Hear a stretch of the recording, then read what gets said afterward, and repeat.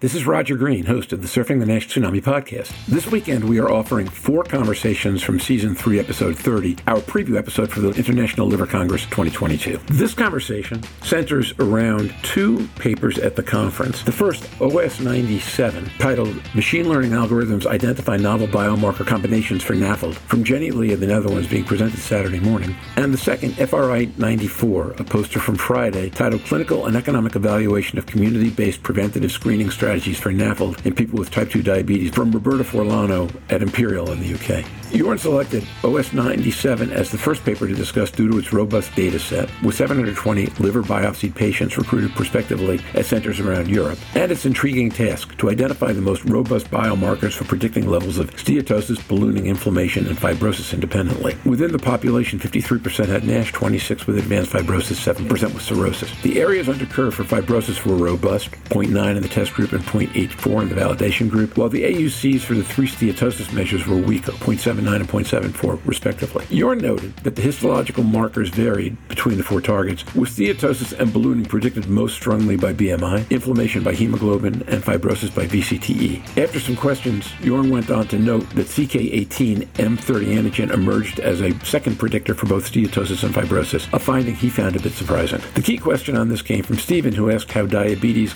entered this equation in terms of which diabetes metric, how severe the diabetes, and length of disease. Jorn noted that the only diabetes metric in the set was HbA1c, which was the 5th strongest predictor for fibrosis. He commented that one of the reasons that length of disease was not in this is that it is exceptionally challenging to determine in a prospective study that relies on patient self-reports instead of electronic medical records and history. When Jorn finished, Louise Campbell responded next, selecting the poster Friday 094, a clinical and economic assessment of community-based screening of type 2 diabetes patients for fatty liver disease. This study began at Imperial while Louise still worked there, which is one of the reasons she was intrigued by it. It reported that 17% of NAFLD patients had significant fibrosis, which they defined as KPA of 8.1 or higher by VCTE. 11% had advanced fibrosis, and 3% had cirrhosis, which they defined as a KPA over 12.1. Any of these patients might have been defined by KPA or by clinical or by histological means, and some did have biopsies. After questions, Louise would go on to note that all these approaches were determined to be cost-effective against the metric of 20,000 pounds. Here, the questions were more important. The largest one came from Stephen, who suggested that a KPA of 12.1, which was defining cirrhosis here, would define half the patients in his practice. He used this point to remind listeners of the poor predictive value of VCTE as a single measure, particularly against fibrosis. Jorn agreed that a KPA of 12.1 did not suggest a measure of cirrhosis, but that it did indicate a scale of a problem for patients with significant disease, and affirmed the cost-effectiveness of a testing approach to all type 2 diabetic patients. These conversations go into depth on some of the most intriguing issues today around patient screening, classification, and treatment. Some have conclusions that will change stakeholders' perspectives about NAFLD and NASH. So sit back, listen, enjoy, learn, and when you're done, join the dialogue on our LinkedIn discussion group.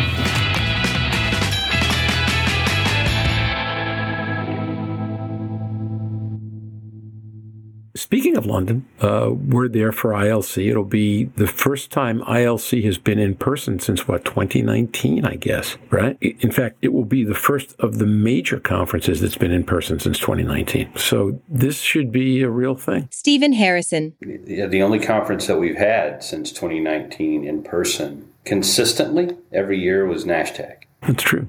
I guess CLDF could claim the same thing for Liver Connect, but they only started in 2020, so they don't have continuity going for them on that. I think that's right. The only one that's been both years and existed before that would be NASH-TAG. Hats off to you guys for doing that. Format's pretty simple. We've each picked 2 or 3 posters or presentations that for varying reasons we think will be really interesting. And we're going to go through as many of them as we can get through in the next hour with somebody, whoever came up with a particular presentation, picking the one they came up with, and then talking about why you're interested, and the rest of us asking questions and making comments, and we'll get through as much as we can, and that'll be it for this week. So let me do Brave One go first. Jorn Schattenberg. I can start. So the first presentation I'd like to discuss today is oral presentation number 97 given by Jenny Lee. It's data that comes out of the Litmus Consortium, actually. So the title of the oral presentation is Machine Learning Algorithms Identifying Novel Biomarker Combinations for NAFLD. For a number of reasons, I think this is a very appealing abstract. A, it's data that was generated at a number of expert sites prospectively. It actually detailing the meta cohort of the Litmus Consortium European NAFLD Registry. As such, you get a diversity of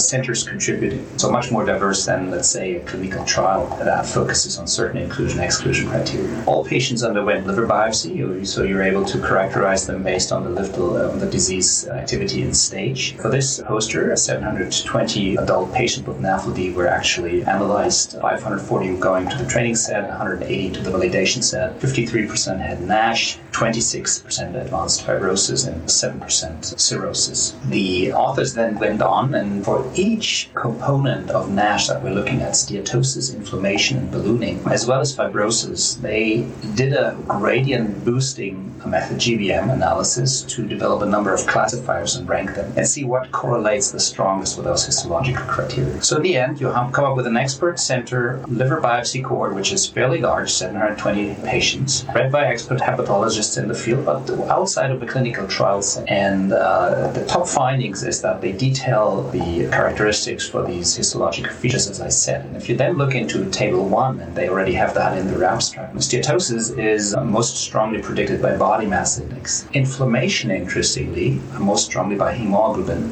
And ballooning, they have the BMI again. And fibrosis here, and that's no surprise, I think VCTE comes in on place 1. So it's a little different look at how we normally explore histology. They take the individual components and look at certain clinical or lab values that correlate with them. It's a nice way to add to the granularity to see what is actually happening in these scores, where we ask about NASH and advanced fibrosis, but the different components, to what extent are they actually correlating with some of the features that are being clinically practiced. Jorn, did Jenny mention anything about diabetes relative to fibrosis or ballooning, and not only just the presence or absence of diabetes, but the longevity of it and then the control of the diabetic? So I know there's been a little bit of debate about both how long you've had diabetes and whether that links to severity of disease, as well as the severity of the diabetes linking to the severity of disease. In other words, an HbA1c of 10 might give you worse disease than an HbA1c of 6. And while that's still being sorted out, this would be a great data set to analyze that. And having not apprised myself of the abstract, I don't know if that was looked at, but I didn't hear you comment on diabetes. Yeah, good point,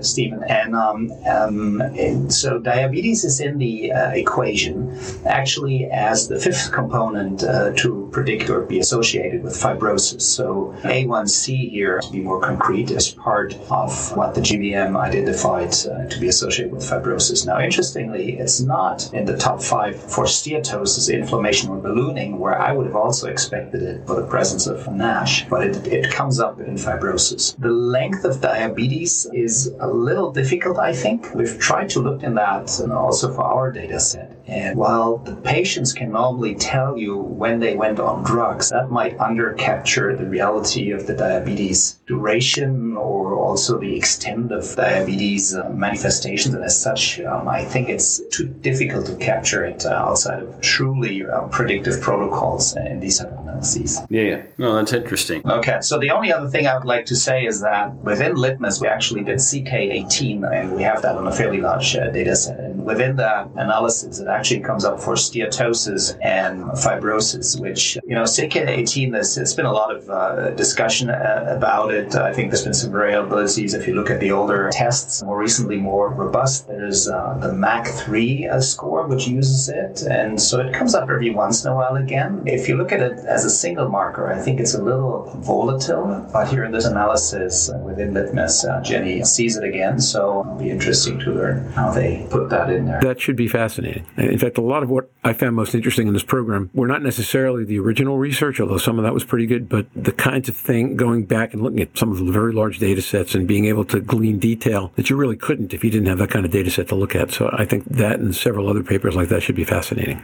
And thanks for starting there. Who wants to go next? Luis Louise Campbell. I can jump in next with one. My pick, or one of my early picks, is going to be out on Friday, and it's presented by Roberta Fulano and the team at Imperial. I suppose this is a special one because it was one of the protocols that I got to have a look at before we started doing this one, before I left Imperial. And it's a clinical and economic evaluation of community-based preventative screening strategies for non-alcoholic fatty liver disease in people with type 2 diabetes mellitus. This was interesting because they were serial fibroscanning patients in a diabetic centre. And we don't know the exact prevalence, so that's what they set out to locate. So they aimed really to determine the prevalence and develop a risk stratification and cost analysis for the screening policy in type 2 diabetics in primary care. And we discuss a lot about primary care, and I know Marsden's done some work on the cost effectivity. So this again was to sort of, was it going to support what we discuss? So they consecutively recruited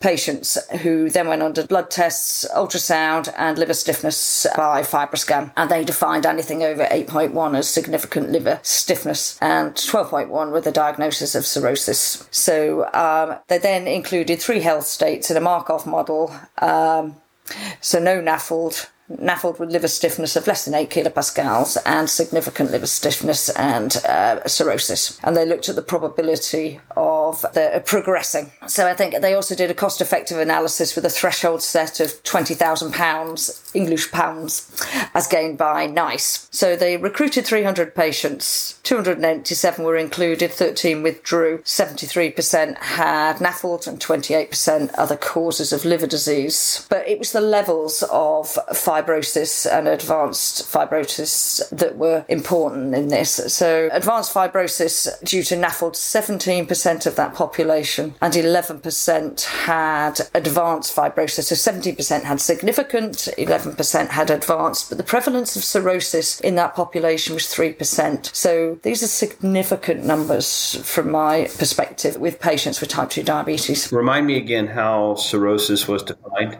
Cirrhosis was defined here as a FibroScan of over 12.1 kilopascals. Was clinical, histological or radiological Markov model included 3 health states. So no NAFLD with liver stiffness less, and significant liver disease above 8.1 kilopascals and compensated cirrhosis. So there was other histological markers. So I would challenge that. If all they did to define cirrhosis was a KPA greater than 12 and they only found 3%. No, the diagnosis of cirrhosis was clinical, histological or radiological. So they did biopsy a lot of these patients. But it was or. There was or there. It wasn't and. If it were or, that means they could be the diagnosis at a KPA of greater than 12 all by itself. Am I misunderstanding? No, that appears to be the case. So if that's the case, at least in my hands, that if I applied those same criteria, 50% of my clinic would be cirrhotic, maybe more. People have to wrap their brain around the fact that FibroScan positive predictive value is incredibly low, particularly if you're studying a general population or a diabetic population. You know, you're not studying a transplant population where we know the underlying degree of fibrosis is significant. Now, this is why we came up with FAST. This is why there's Agile 3+, there's Agile 4. This is why the ACE guidelines, the AGA guidelines, the EASL guidelines incorporate sequential non-invasive tests where you start with, say, a biomarker like FIB4 and you chase it with FibroScan. And maybe that's why it's a poster and not an oral, but I don't know. I don't want to throw water on your abstract or on the authors that created it, but I just find that maybe a limitation of the study. Oh, absolutely agree. There isn't any definition in the study as to how many of those patients were biopsied. It just gives one of those 3 as the reason for defining cirrhosis. So it would be, now having personal insight and having seen that study start, a lot of those patients came in for biopsy, is my understanding, but I couldn't tell you exactly how many went further for that. But they were, and I suppose what they're trying to do is a real-world model of what might happen. So even by definitions by that, and I suppose you could argue that FibroScan should pick up a higher percentage of cirrhosis potentially than 3%, given that probably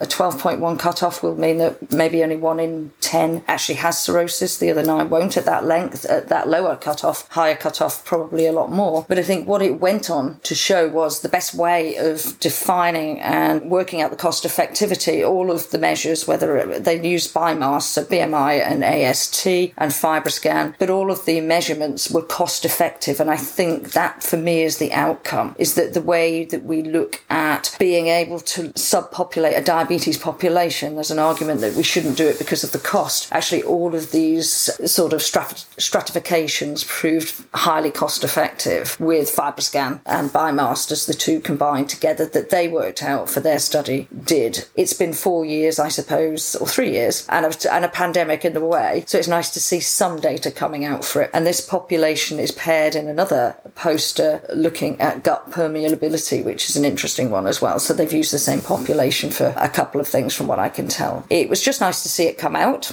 after all of these years. And duly noted in the context that I can't tell you from the data that's given in the abstract how many patients were biopsied, suppose if any, on that one. And now, back to Roger. We hope you've enjoyed this recording. If you have any questions or comments about the content of this conversation or the entire episode, please send an email to questions@surfingnash.com. We'll be back next week with 3 episodes, a pre-EASL episode on Monday and same-day recordings both Friday and Saturday. Please join us for all of them. Until then, stay safe, surf on. We'll see you on the podcast. Bye-bye now.